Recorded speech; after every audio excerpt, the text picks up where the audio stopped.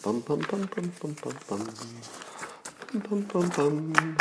Bum bum bum bum bum bum bum bum. Hey everybody, come on in here. It's time for another delightful episode of Coffee with Scott Adams. It will be featuring the simultaneous sip. Yes, it will. We will not be skipping that today. I have a very special announcement as soon as you all get in here.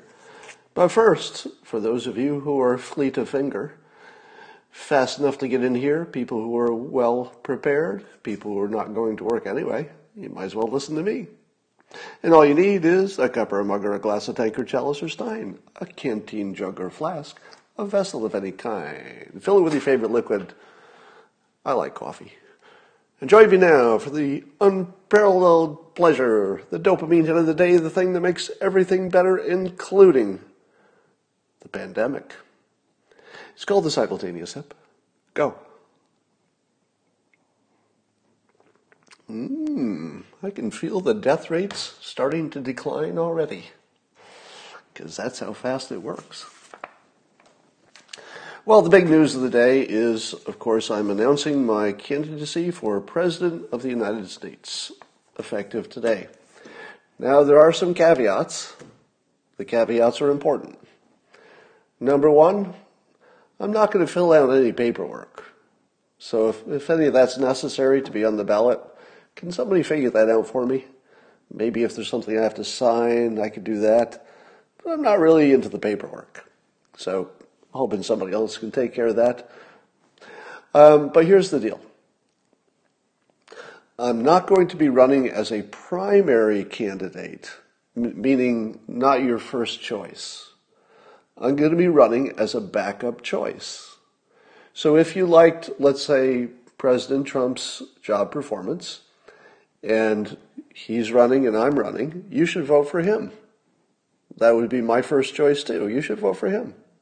If you like it, what he's done and you think he's better than the alternatives, and even if you think I'm better than him, you should still vote for him. All right? So if Trump is in the race and he's healthy and he's doing a good job, or at least as good as he's done so far, you should definitely vote for him. You should give me no votes. But we're in very uncharted territory, and November is a long ways away. People over 70 are not guaranteed to be healthy by November. Some percentage of people over 70, and the president's over 70, may have some health difficulties between now and November, plus anything could happen. Perhaps the president does something that even his supporters don't like. Hasn't happened yet, but it could happen. So here's the deal. Democrats are not running a backup option because it looks like it's going to be Joe Biden, and he's not really a backup option. Forget about the policies. He's just simply not capable of functioning in that or any other job. You wouldn't hire him to be a barista at Starbucks, would you? I don't think you would. I mean, quite seriously, you wouldn't. So, in normal times, your emergency backup president would be just whoever's running in the other party. But right now, we don't have an emergency backup. So I will be your Joe Biden emergency backup. If you're a Democrat and you don't want to vote for Trump, well, you can vote for me. That would make sense. Biden's not going to win anyway. So, give it a shot. I promise you that if I get elected, I will make a plan for covering everybody with health care. But it'll be more of a capitalist plan to get there. It may not be on day one. So, if you're a Democrat and you want improved health care, and you don't really have a candidate, because Joe Biden really isn't one, and you think Trump isn't quite what you need, well, I'd probably be a little bit better on health care. So vote for me. But if you're a Republican, just vote for Trump. Now, in the unlikely event that Trump is, I don't know, maybe he retires or he's unavailable or something happens, here would be the people I would nominate for my administration, just so you know what's ahead. And first of all, I would need a good vice president because I would plan to work from home and I don't do meetings. So might not be the best president because I'm not going to go to meetings, I'm not going to travel, and not too much about paperwork. So I would appoint as my vice president somebody who could immediately take over. I mean, the first day of the job. I would just say, hey, vice president, I didn't really like this job anyway. Why don't you do it? And I may or may not step down, which would be optional. I'd just say, I'm not really into all this presidenting stuff, frankly. I'd rather do something else. So I need a strong vice president. So I think I'll pick Matt Gaetz as my vice president. He doesn't have to agree with this. We'll just draft him. And the theory is, most candidates pick a vice president who's sort of the weaker version of themselves, so you're never confused about who the best person is for the top of the ticket. Mike Pence, very solid. I think he's one of the best vice presidents just because he doesn't make mistakes. But he's not as exciting as President Trump, right? So that's the right way to do it. You want just a solid vice president. But in my case, since I have no qualifications for the presidency whatsoever, I would reverse that. So I would pick a vice president who could actually do the job better than I could. And I figured Matt Gaetz has policies which are, as far as I know, almost completely compatible with mine. And he's a well-known Republican, so you might like him. So I would draft him as my vice president and immediately put him in charge upon my election, because I don't think I'd like to do the actual work. Of course, here's some of the rest of my cabinets and appointees. I would appoint Adam Townsend as governor of Greenland. He might have to conquer it himself, but I don't know, how hard would that be? Do they even have weapons up there? Mark Schneider, of course, Secretary of Energy. Carpe Diem, Secretary of Memes, obvious. Secretary of Defense, I think Mike Cernovich. Mike Cernovich, Secretary of Defense under my administration. Of course, Naval Ravikant, Secretary of Higher Awareness. We got Balaji Srinivasan, maybe FDA. He can take his pick. And of course, Jack Posobiec probably wants to be Secretary of State, but if there's something else you want, you could have that too. So that would be an idea what my administration would look like. All right. One thing about this coronavirus thing is that it really shows you who's useful and who is useless. And I saw a headline today that actor John Cusack is saying we should try again to impeach President Trump. And I'm thinking to myself, well, I don't think you could design a more useless person if you wrote a movie script and said, all right, we're going to do a movie and we're going to write a script, and the script is about the most useless person in the universe. What could be the most useless thing you could do in the middle of a crisis? About impeach the president. John Cusack, if you're writing a movie script on how to be the most useless person in the universe, you're on a good track. All right. Here's a question for you that I would not have asked weeks ago. So there's some indication, of course this is anecdotal, some indication that the hydroxychloroquine, if given early to people who have symptoms, or even maybe before they do, could be effective. And there's some thinking, again, anecdotal, it's not proven, that it might be the most effective if you give it to them early on in the symptoms, and then they won't progress to needing a ventilator. So that's unproven, but anecdotally that looks to be the case. And so I asked myself, is that the way we're testing it? So we know that there are a number of trials going on, different drug trials, but are we trialing hydroxychloroquine for people who are just getting symptoms, or are we only testing it for people who are already in bad shape, where there's some indication it could help, but not nearly as much? Now, again, if this were a few weeks ago, I would have said, well, obviously we're doing both. Duh. If you're doing multiple drug trials, you're going to do the obvious ones. So one trial where you give it to them early, one trial where they get it later, but you're going to try both of those things. However, having seen the massive incompetence from our professionals so far, here I'm talking about the World Health Organization, the CDC, are, the Surgeon General telling us that masks are not a good idea when you knew they were. So if we had not just witnessed obvious and unambiguous massive lying and incompetence, I would have said, well, you can count on the fact that they're doing the right kind of drug trial, right? But as of today, I'm not so sure. So this is something I would like a fact check on. Ideally, the task force would tell us today.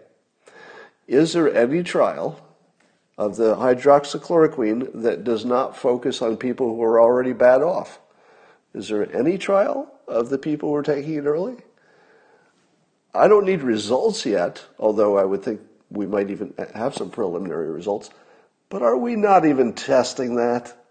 Because there's part of me that's a little bit worried that we're not even frickin' testing it. And only because of the massive incompetence I've seen so far. Otherwise, I wouldn't even question that. So I'd like an answer on that today. And in my tweet, I said something that is medically probably a terrible idea, which is that maybe people should be getting the azithromycin and the hydroxychloroquine before they have symptoms. But somebody in the comments pointed out that if you're taking an antibiotic, the azithromycin part, you might just cause the virus to become resistant. So it probably doesn't make sense to take an antibiotic until you actually have symptoms. But it might make sense, and again, this is a question, not a statement, to take the hydroxychloroquine ahead of any symptoms, because that one's not an antibiotic per se.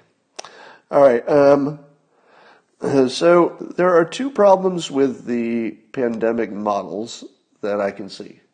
Number one, I mentioned last night in Periscope, if you're throwing the New York data in with the rest of the country data and then averaging it, you get an average that doesn't mean anything, because it's like averaging an apple and an orange. So really you should look at New York by itself as if it's the only country and the rest of the country, because the rest of the country is not nearly as bad off. So if you're projecting what's going to happen by throwing New York into the mix, it's probably skewing the average in a way that is misleading. And I think that's true. I would need some confirmation, but I think that's true. But then some other smart people pointed out another problem with the model. And this is a pretty big problem, which is that the models say that after the end of the quarantine or the social distancing, that our number of deaths will be way down. And that's the good news, it would trend towards zero. Except the experts say, well, what happens as soon as you stop doing social distancing? The minute you stop it, doesn't it just go right back up? In other words, if the social distancing is doing nothing but delaying the bump, you have exactly the same amount of deaths. You just spread them out. Now, spreading them out is a good thing in and of itself because of hospital capacity. But does it affect the total number of people who die? Or is that just going to be the same because there's just nothing we can do in the next 18 months or however long it takes to get a vaccination? That's a pretty good question. And if you don't deal with that, then any of these numbers about total number of people who are going to die are just nonsense, because it's based on magic. And the magic would be after the social distancing is over and everybody just goes back to work, the magical assumption is that the pandemic doesn't just start right back in again exactly like it was. Why wouldn't it? There's no reason it wouldn't. Not a single reason that it wouldn't. But here's the hope. If we slow it down, we can, first of all, it's a gigantic big deal to slow it down, even if it's the same number of total deaths, because you at least can get your hospital capacity a little bit more under control.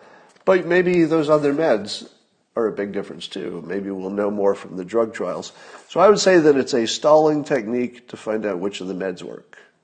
That feels like that's what that is. And I don't think that's been explained. So I think I'm explaining it to you better than the experts, because you have to know what comes after. What happens when everybody goes back to work? If there's no plan for that, there's no plan. All right.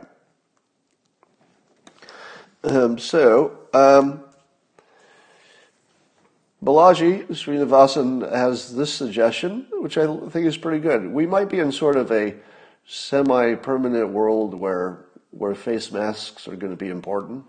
So even after this pandemic passes, we might have lots of future needs for face masks for, a few weeks every year or something like that. And so Balaji says, well, why don't we make them cool? Why don't you build some stuff into them? Make a high-tech face mask. Maybe it's got your phone in there. Wouldn't you like to have a face mask? I've always thought this would be a good idea. Like a high-tech face mask, not a cloth one, but something more substantial where you could put some electronics in it, whatever. Could you make one in which you could talk, but only the person on the phone, and you've got a phone, microphone in there, but only the person on the phone could hear you? So in other words, could you be wearing a mask, having a regular conversation with somebody on the phone through your mask, but people in the room can just hear, a little murmur. Maybe it doesn't bother them so much. Yeah.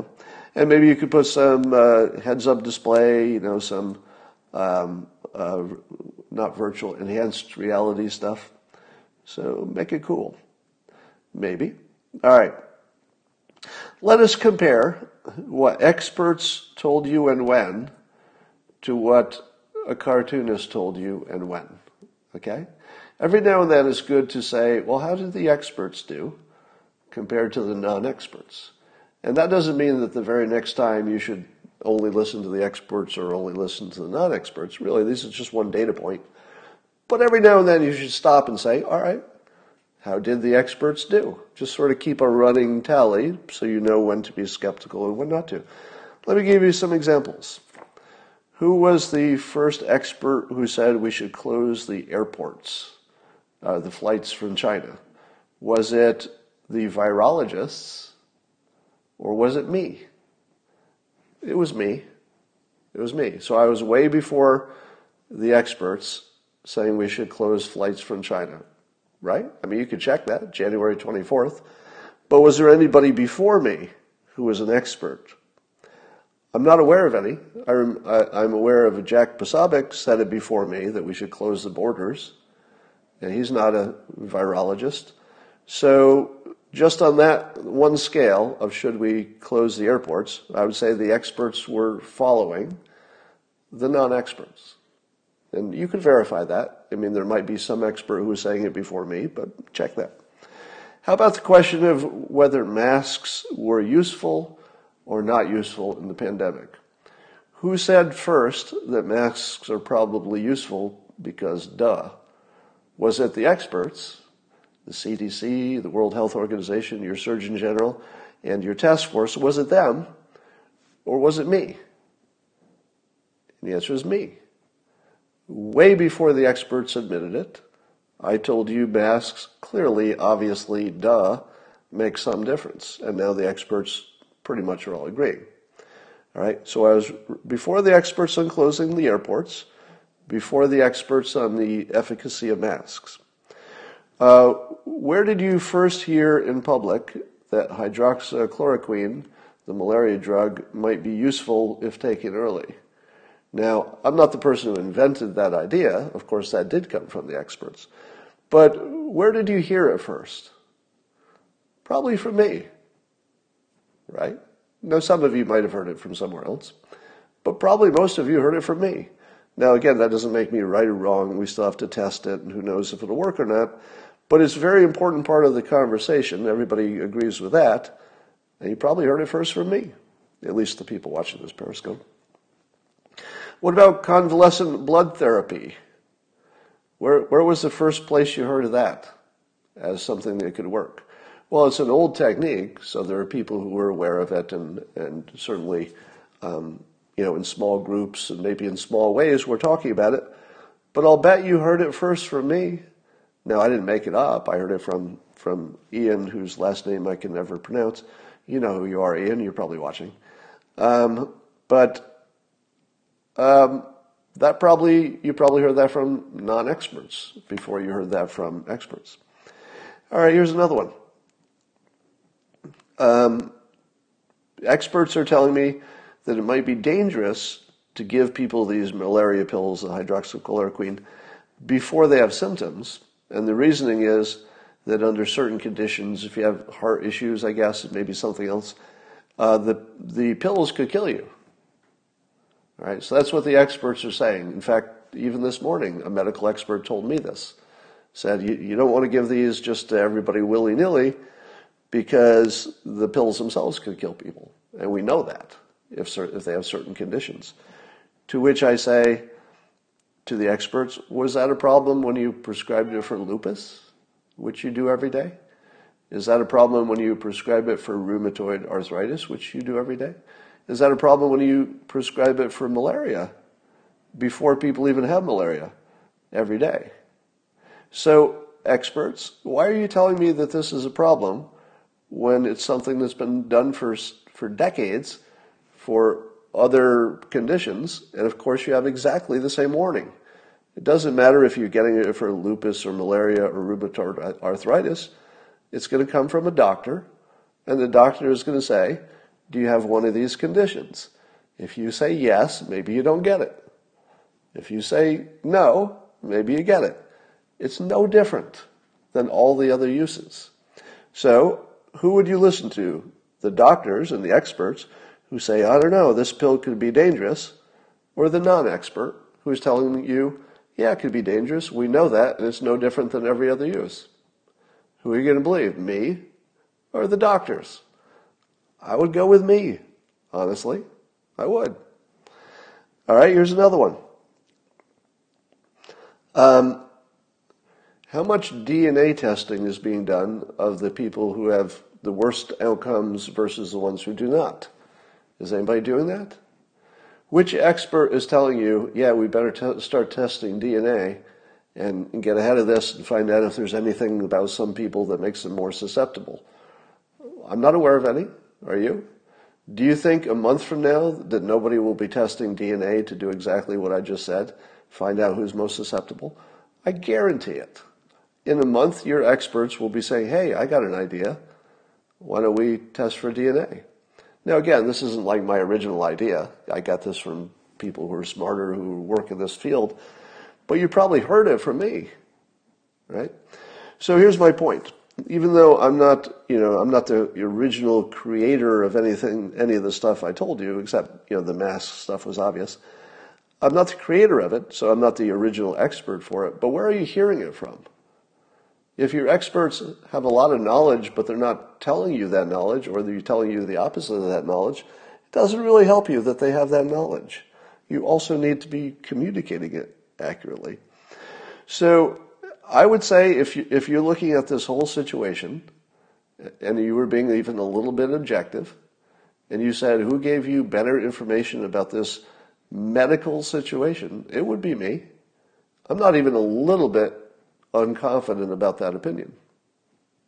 Right? I think you'd agree. All right. Let's see. What else we got going on here? I've come up with an idea that's it's a little half-baked, and maybe somebody can help me with this. You know that my startup created its own crypto token. Lots of people did this in the past. But once you create a crypto token, it just sort of lives forever. You don't have to close it or do anything. You create the token, and it just lives on the internet forever. And I don't think it can ever change. Well, I suppose anything could happen. So the WEN is a token that exists on the internet and will live forever no matter what you do.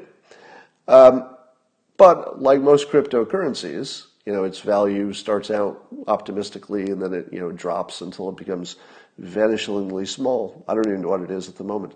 But here's my idea. The reason that dollar bills are valuable is that the government backs them.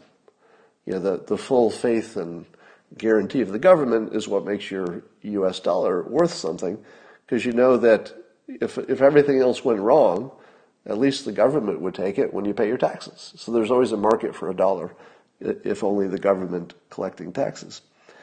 But with cryptocurrency, if you can't guarantee that someone will ever want one, then its value drifts to zero. So here's my idea. I'm going to peg the value of the WEN to one roll of toilet paper, so that one roll of toilet paper will become the backing. Now here's the part I haven't quite figured out. have to be able to figure out some way that you could legitimately trade some wen and actually get a roll of toilet paper. And actually get a roll of toilet paper. Somebody says, worst Periscope ever. Well, you won't have to ever listen to another one. Good for you.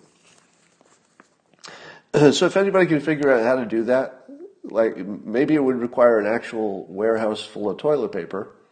And so here's the other part of the deal. You could distribute the wen, which at the moment is worth nothing, virtually nothing, and to poor people. And then all the poor people would say, oh, I've got these cryptocurrencies, but it's not worth anything. And then a big toilet paper company could say, we're going to peg the wen to, a roll of toilet paper. And we'll actually mail it to you. So if you, send us some of the wen, we'll send you some rolls of toilet paper. The moment there was an exchange, so that you knew that a wen could be exchanged for actual real toilet paper, the wen would have value. And the moment it has value, all the poor people who got some would suddenly have money. Because they wouldn't have to use it for toilet paper. They could trade it to someone else who did need toilet paper. Now, this is a half-baked idea.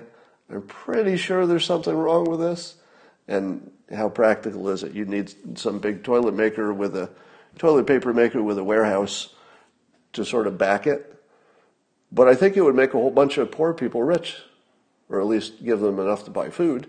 You just distribute them a bunch of wen because we got lots of them. They're not doing anything.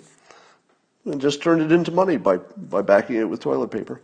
So somebody tell me why that's a bad idea. All right, I put a survey up on the internet in which I asked the following provocative question. Do you think China will kill more people with which of the following methods? Will they kill more people with fentanyl? Because, of course, they allow their dealers to send it to the cartels who turn it into fentanyl pills, and it kills Americans, including my stepson. So that could be 40 to 70,000 Americans per year. So will they kill more people with fentanyl? And keep in mind, this is all intentional, because the government of China could stop that anytime they want. They actually know who the fentanyl dealers are. Even 60 Minutes interviewed one of the top ones, the top one. So if 60 Minutes can find you in China, well, I'm pretty sure the government knows who you are too. So that's one number. The coronavirus, well, we don't know yet. Could be 200,000 dead, could be 2 million. That could get up there pretty fast. How about climate change? If China is the biggest contributor to climate change, what would the Green New Deal people say in terms of the number of people who will die because of China specifically? Now, of course, it takes everybody polluting to get the result you got. But if one of them is the biggest polluter, you could probably say, well, a quarter of the deaths are attributed to China or something like that, right? So how many would that be? How many people do we think will die from climate change over the next 100 years? And would, let's say, 25% of those deaths be attributed to China? That's the question. How about the organ transplants? So as you know, it's alleged with high credibility that they use prisoners, probably political prisoners, and they kill them on demand to sell their organs to people who are buying their organs both from China and from other countries. Now, because of the coronavirus, a lot of people are going to have their lungs destroyed. There's already information that China may be executing prisoners just to take their lungs and hearts and transplant them into people who would be willing to pay for it. Because apparently people will pay a lot for an organ. So how many Uyghurs and Falun Gong, whatever that is, how many dissidents and political prisoners will be used for parts? Will that kill more than fentanyl or coronavirus or climate change? I don't know. So that's the question. Now, a suggestion that I've heard a few times is that for every American death caused by China, we should kick out of the country any Chinese citizens that are, for example, going to our universities, Apparently, that's a big deal for Chinese elites to send their kids to American universities, the Ivy Leagues. So that would hurt quite a bit because the elite really have a pretty big incentive to send their kids to American high-end colleges. So you could just say, it's nothing personal. It's just nothing personal. We're just going to go in alphabetical order, and we're just going to send one student home for every death. And we could just do it weekly, batch them up and say, okay, well, it's 1,000 fentanyl deaths, and we think 400 people died from coronavirus. So we'll send back 1,400 Chinese citizens who are using this country for a variety of things. It could be rich people who just have houses here. We could send them back and confiscate their houses. We could take their stock. So if they own any assets in the United States, we could just say, all right, well, it's nothing personal. We're just doing this in alphabetical order. And literally just start with A and just start sending them back in alphabetical order. And the thinking here would be if your letter F, if your last name in China starts with an F, and you're watching the A's go home and then the B's go home and the C's go home, well, the elites who are letter F and beyond are going to say, holy cow, they're not kidding about this. My kid is going to be sent home from, I don't know, Stanford, MIT, Harvard, wherever, and that's it. They're not going to have a Harvard education. He's just going to come home. So would they start saying maybe we should not be sending fentanyl to the United States? Would the elites say, look, this is now bad for me? It was okay when it was only bad for dead Americans. I didn't care, said the Chinese elite. But now it's affecting me. So maybe we should rethink it because I want my kid to go to an Ivy League school. So I think if we were to do this, we should do it by formula, and it would be cold and effective to just do it in alphabetical order. Because alphabetical order is such a strong message that it's not personal. Because it isn't. It has nothing to do with the individuals who are getting kicked out. There's nothing to do with that. It's just numbers. And if you want to keep killing us, China, well, we'll just send one home. We're not even killing yours. I mean, I would say that would be a mild response, wouldn't you? For every person they kill, all we're going to do is send somebody home. That's a pretty mild response. I don't even think that that's extreme. So we could be doing that.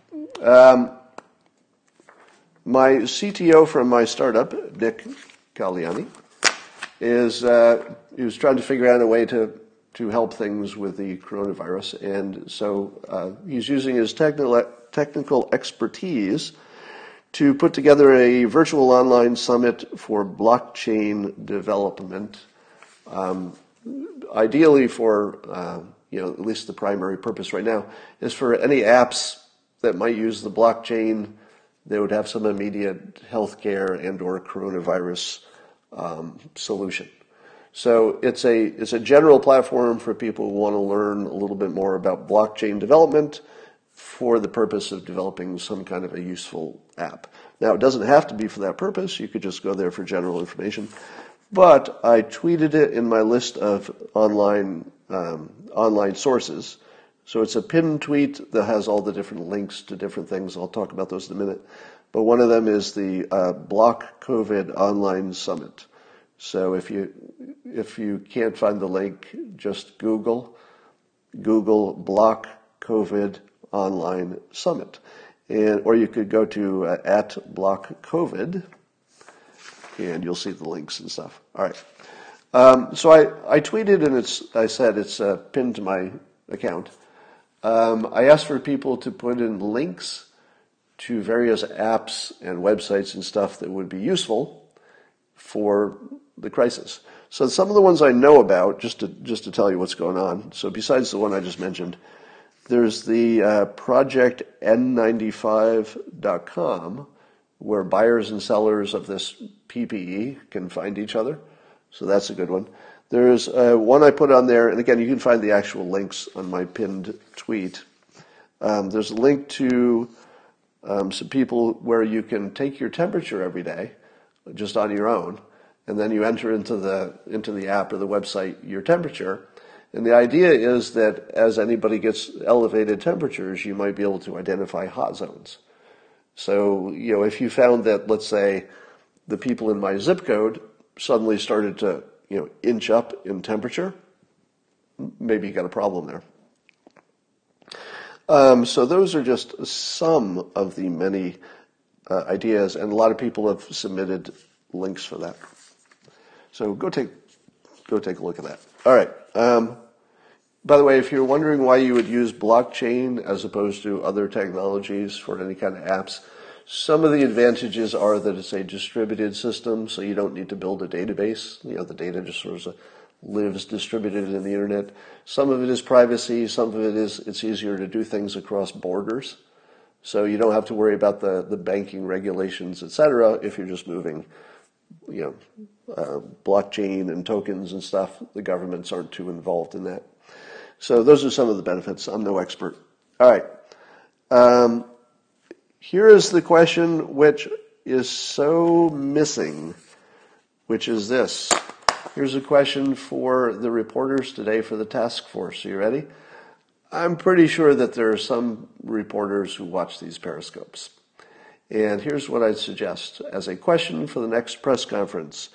Mr. President and Mr. Vice President, are you already taking hydroxychloroquine? Are the members of the task force, who by the nature of their job do have to sort of meet in rooms and they can do their social distancing, but I'm pretty sure the president is not staying 6 feet away from people. I just don't know if it's even practical for him to do his job. So the question I would ask is, are they already on hydroxychloroquine, and why not? Why not? Right? If you don't see that question asked today, I will be amazed. Because as soon as you hear the question, you say to yourself, oh yeah, you got to ask that question, because it's a yes or no and we'd like to know, etc. Here's the related question. Are we aware of anyone in the United States who is a medical professional who is taking the hydroxychloroquine in advance of an infection, in other words, just in case, who also went on to have to be on a ventilator? Even one. Is there even one person who fits that description? Now, this is not a scientific study, obviously, but I am assuming that by now we have many thousands of healthcare workers who probably, anecdotally, we're hearing reports of this, probably are taking it prophylactically, in other words, in advance of having a problem. So if we have thousands of healthcare workers, and we know that some number of them, unfortunately, are going to get infected, no doubt about it, because they're just too close to it all the time. So of the people who got the infection, who were also taking the drug before they got the infection, do we have even one case where it progressed to needing a ventilator? Because enough time has gone by, right? Where if that number is 0, it's not a scientific test. You can't take it to the bank. But I'd feel a lot better, wouldn't you? I'd feel a lot better if I knew that number was 0. And if it turns out it's 1 or 2 or whatever, then I'd start asking, were there any underlying issues? So those are the main things happening today. Somebody there says they're taking a low dose. I don't know if that's a good idea, because then that's how you get into the hoarding. Yeah, has Chris Cuomo said yet if he's what meds, if any, he's taking? That would be a good case. And by the way, my hat's off to Chris Cuomo. I hope that he continues working even as he has symptoms. And I realize that, that would be, people are going to say that's kind of showboating, if he's coughing and trying to get through his interviews and stuff. But on the other hand, it's real, It's not showboating if it's real. And if it's real and he's willing to keep working, I would be very interested in watching that programming. I've told you before that watching Chris Cuomo interview his brother, the governor of New York, is some of the best. It's just some of the best TV around. I mean, it's just fascinating to watch that. So I'd like to keep seeing him. So best of luck to Chris Cuomo for a speedy recovery, but I hope that you stick with us and let us see the whole process. And I hope it turns out well. All right. That's about all I got here. Not a fan of Scott, but would vote for Scott just on the weed thing. Yeah, that's my promise. I'll get the federal government out of the weed business. States will still get to make some decisions, but I would get the federal government down. And by the way, I'm pretty sure that Matt Gaetz would do the same. So if you wanted to know what my policies would look like, I haven't matched them, but I've got a feeling that Matt Gaetz and I would be really, really close on a lot of stuff, from, how do you address the Green New Deal to healthcare to weed. I think a lot of them are going to be really close. I haven't checked, but I think so. Yeah, I've heard of people I know one person who hasn't gotten a test result.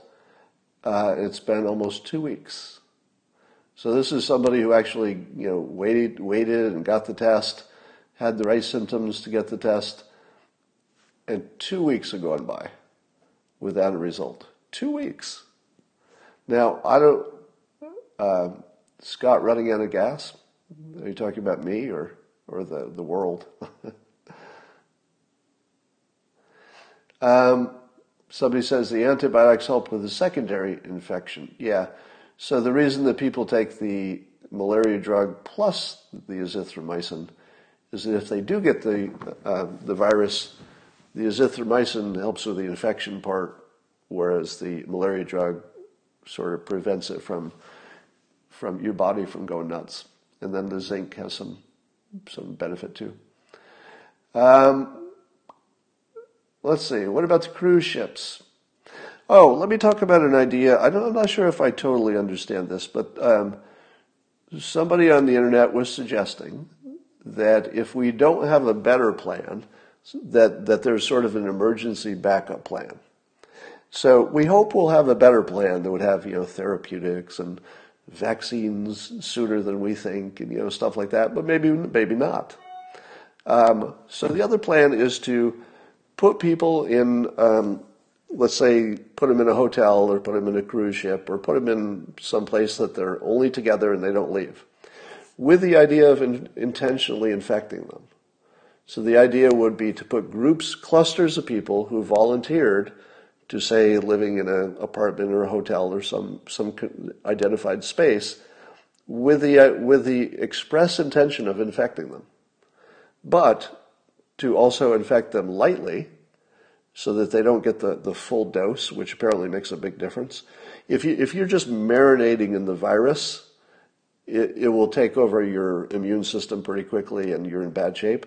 If you get a little trace of the virus, and your immune system gets a little bit of warning before the virus gets too big, then it's a fair fight. So there seems to be a big difference whether you get it early or whether you get a little bit of dose or a big dose, even though both of them can infect you. So the idea would be to give people intentional small doses, treating them early, I assume. This part I might be adding to the idea. But let's say you give them hydroxychloroquine, if that works, and it works when you get it early. So that you would build a group of people who all have immunity. And then once they've all tested positive, but they don't have, it doesn't look like they would spread it, then you just release them into the wild, and you've created a whole bunch of immune people, and then you just do it again with another batch. Now, would that work, or would that just spread the disease everywhere? I don't know. It definitely falls into the category of, if you don't have a better idea, maybe you try it. So it doesn't sound like the safest thing in the world for a variety of reasons, but what we're doing now might not be the safest thing in the world either. Let's see. Just looking at your comments. Some of them I don't want to read out loud because a lot of you have medical opinions. I'm not sure I want to randomly spout the medical opinions I'm seeing in the comments, even if they're right. Somebody says, this is the concept of a vaccine. Well, not exactly, because a vaccine would be a non-deadly version. You can't be a little bit pregnant. Actually, you can. Yeah. With the virus, apparently you can be a little bit pregnant, meaning that you can have a low initial viral load versus a high one. Now, on the same point, there was a story, was it in a Washington state, where there was a choir who decided to hold their choir practice despite the fact that the coronavirus was becoming a bigger thing. But the state had not yet told people not to meet in groups. So it was right at the end of when you could still meet in a group, and they did. And the problem was they had their choir practice, of course, all in the same room. And I think there were something like 45 of them who ended up with the virus. And the thinking, which sounds logical to me, is not just that they were in the same room and not just that they did not do social isolation. They were close to each other. But there was some thinking that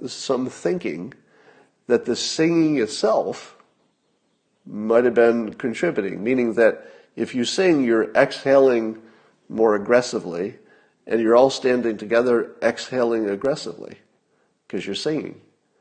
So that might have been the very worst situation you could possibly imagine, where a bunch of people with no face masks are exhaling air in the same space for a couple hours. I mean, it probably couldn't have been worse, and sure enough, the results show it. All right. There's a Navy carrier with a bunch of infected people on it, so we'll probably learn something from that, as bad as that is. I just saw MS and saw an article that DMDs can leave you with stronger resistance. I don't know what a DMD is. How are you certain that the virus is not in the surface of cans of food restocked? Well, I assume it is. So everything has to be seen as statistics and following the odds. The odds of getting the virus, if you're in a chorus that meets in one room and all sings really loudly and exhales, seems to be very high. So don't do that.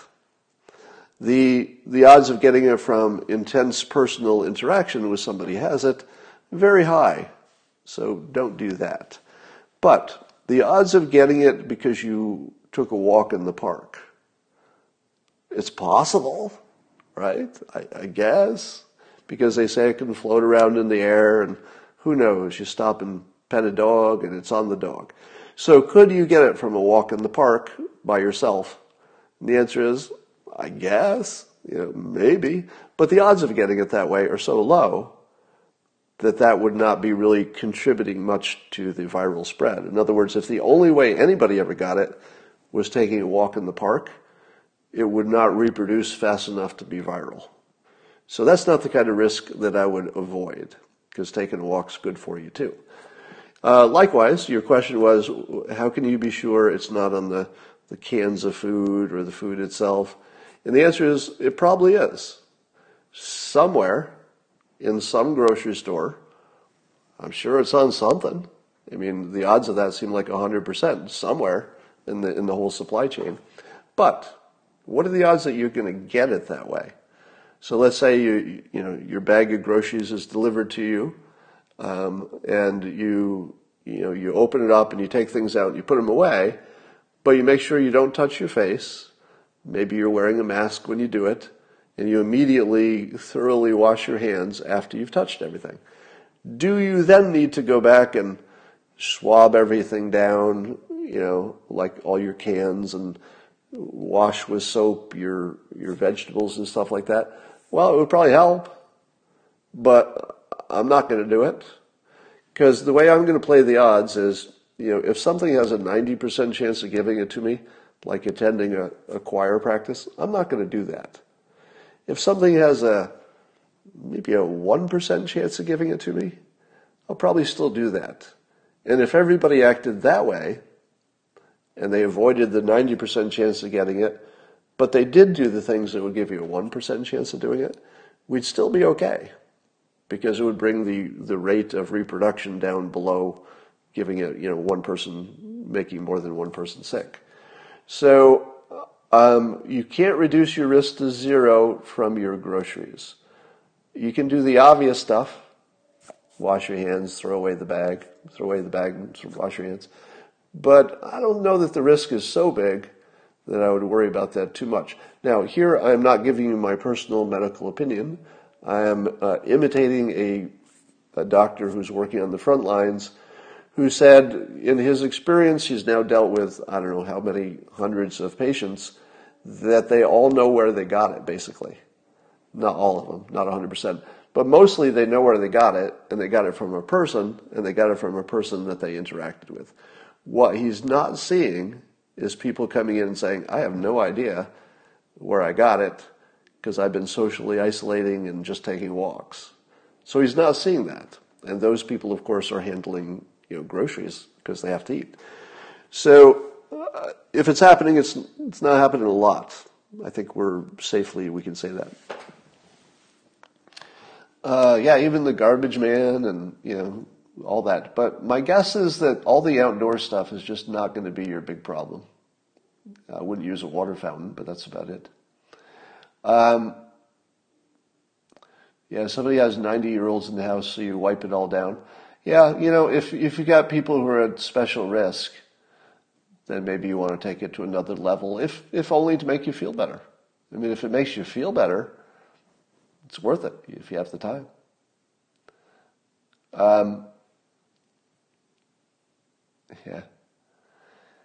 All right. Don't want to give up my reusable bags. Yeah. Are you cutting your own hair now? Well, that's a good question. Because, when I thought this was just going to be a few weeks, I thought, there's a whole bunch of stuff you can put off for a few weeks. But a haircut is not something you put off for 2 months, if you're me anyway. So I'm going to have to cut my own hair. It looks like that's coming up. If I don't see anybody in person, it's not going to make that much of a difference. Stock market predictions. Yeah, the stock market will be spotty and choppy, and will just stay spotty and choppy for a long time. So you're going to have, days when it's up 5%, days when it's down 5%. You're going to have some stocks doing well, while some do poorly. But in the long run, a broad basket of stocks of the United States is probably going to be among your safest investments. I don't give financial advice, and so you should not consider that financial advice. But if you are Warren Buffett and somebody said, what should I do? I think he'd tell you the same thing, which is I think he'd tell you there are no guarantees, but if you wanted to look historically and even based on current situation, what country is the safest place to park your money? Probably the United States. And if you're going to park it in the United States, what's the safest asset class to put it in? Probably a broad-based basket of, the bigger stocks in the United States. Probably. So that's all I got for now. And I will talk to you later tonight. You know what time. 10 p.m. Eastern, 7 p.m. Pacific. And I will see you then. I hope so. Stay safe. Everything's under control.